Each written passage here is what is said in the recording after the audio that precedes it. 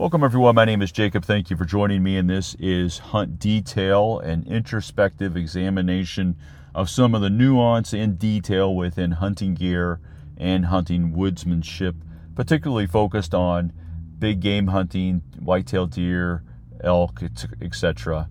And it's getting to be October, the middle of October exactly, and I recently had the opportunity to fill my archery tag on a solid 8-point buck. Nothing that you're going to see on anybody's wall or anything like that, but I'm really pleased with him. It's, I guess, the 5th or 6th year in a row where I filled my buck tag on a really solid buck, a mature buck, and in several years I've killed multiple bucks. So I'm really pleased with that streak.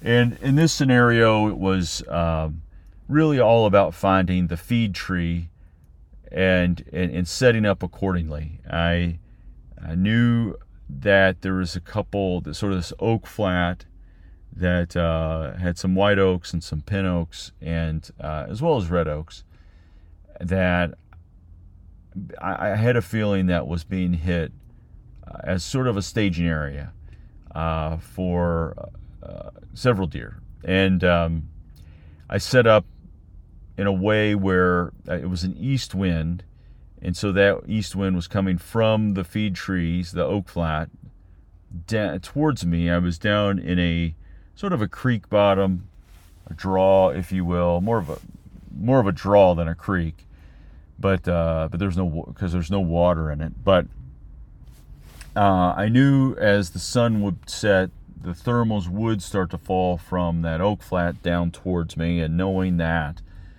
I knew that a buck would likely come in using those to his benefit, the wind and the thermal. And so, sure enough, literally,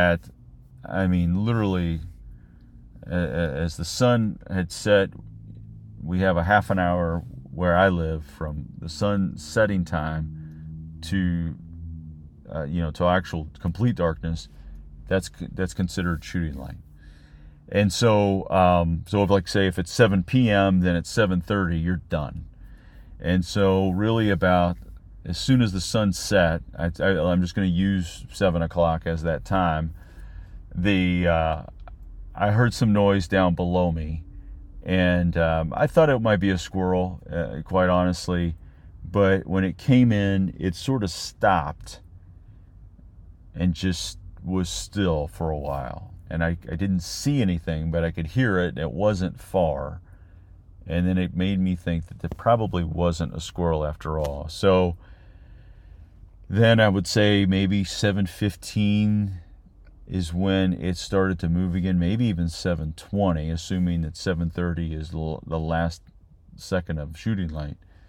So at that point, this buck started to move in. And he said he came in at just under 10 yards, I would say. And I looked at him and I said, "Yeah, I think that'll do." And I put an arrow in him, and I made a great shot. Used a Sever 2.0 titanium, put a nice big hole in him. Great blood trail. Actually drove home to get my son to help him, or have him help me trail. I knew that would give me a reason to get away from that deer and let him die. And so I went and got my son, and then we started the process of tracking. And I will say it was a lot of fun. It's always fun to involve your kids. He was super. At first he wasn't so sure about it because he wanted to get to bed. And then he was like, "This is a lot of fun, Dad." And the deer went farther than I thought it would. I actually, but he was going downhill, and eventually we found him. But the blood trail was fantastic, and he was, bleeding through his mouth and nostrils, as well as, through the 2 holes on his side. So plenty of blood. He helped me drag him out, which he was a huge help there.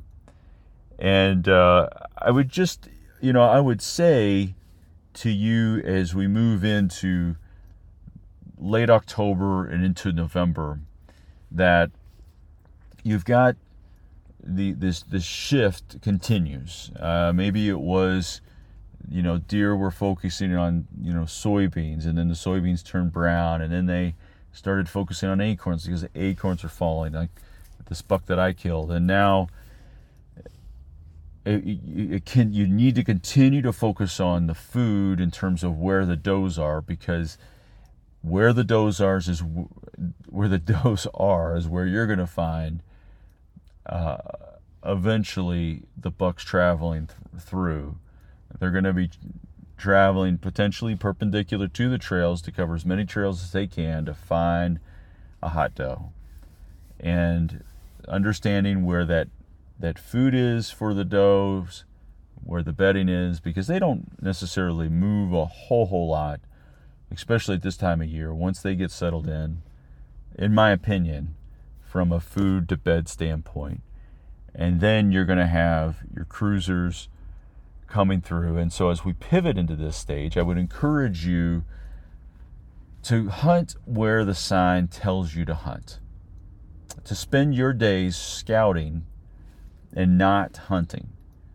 Because when you hunt, when you go into somewhere where you maybe, and maybe you have some experience in a particular area, piece of public land, or maybe, of course, if it's your personal lease or an ag piece, and the deer movement very specifically, then maybe it's not great advice. But if you are hunting public land and you're covering ground and you're trying to understand the movement, what I would do is really focus on covering that ground, maybe in a way where the wind is at your face. And if you do jump something, it didn't get your scent, and maybe it didn't fully understand what you were, but it knew you weren't a deer. And now you know where whatever it is that you jumped likes to bed. And now you understand where the deer are. And maybe you're seeing more scrapes, and you're seeing lots of rubs, and now it's telling you to stop and set up. Because if you've hunted for years and if you've had difficulty punching your tag, I would encourage you to stop hunting where you think the deer are. Just because it looks like a good area doesn't mean it is a good area. And start scouting and hunting where the woods tells you to hunt. And I think you'll experience more deer, you'll learn more, and maybe you don't fill your tag that particular hunt, but you can begin to draw conclusions about, okay, now I understand the deer movement in this area. Maybe I need to move further back or further down or further up or further off, whatever that is. But that's what I would challenge you with this week, is really, as we move into the fun time, the Super Bowl of our whitetail season, is really, don't be afraid to bump deer, for one. And when you bump them, you've learned something. File that away. And maybe you don't kill that big buck this year, but you know where he is and what he likes, or where all these other bucks are, or where they like to bed. And then all of a sudden you have your spot figured out for future years. And then you can hunt close to that bedding next early October, if and assuming that buck likes to bed there based on that particular wind, etc. And all of a sudden you figured some things out that's going to help you next year. And then all of a sudden you start putting things together and killing bucks every year. So best of luck this season, and thank you for listening. If you want to find me on social media, it's J_Coons_hunts on YouTube, TikTok, and Instagram, where I have other forms of content. Best of luck. I look forward to connecting with you soon.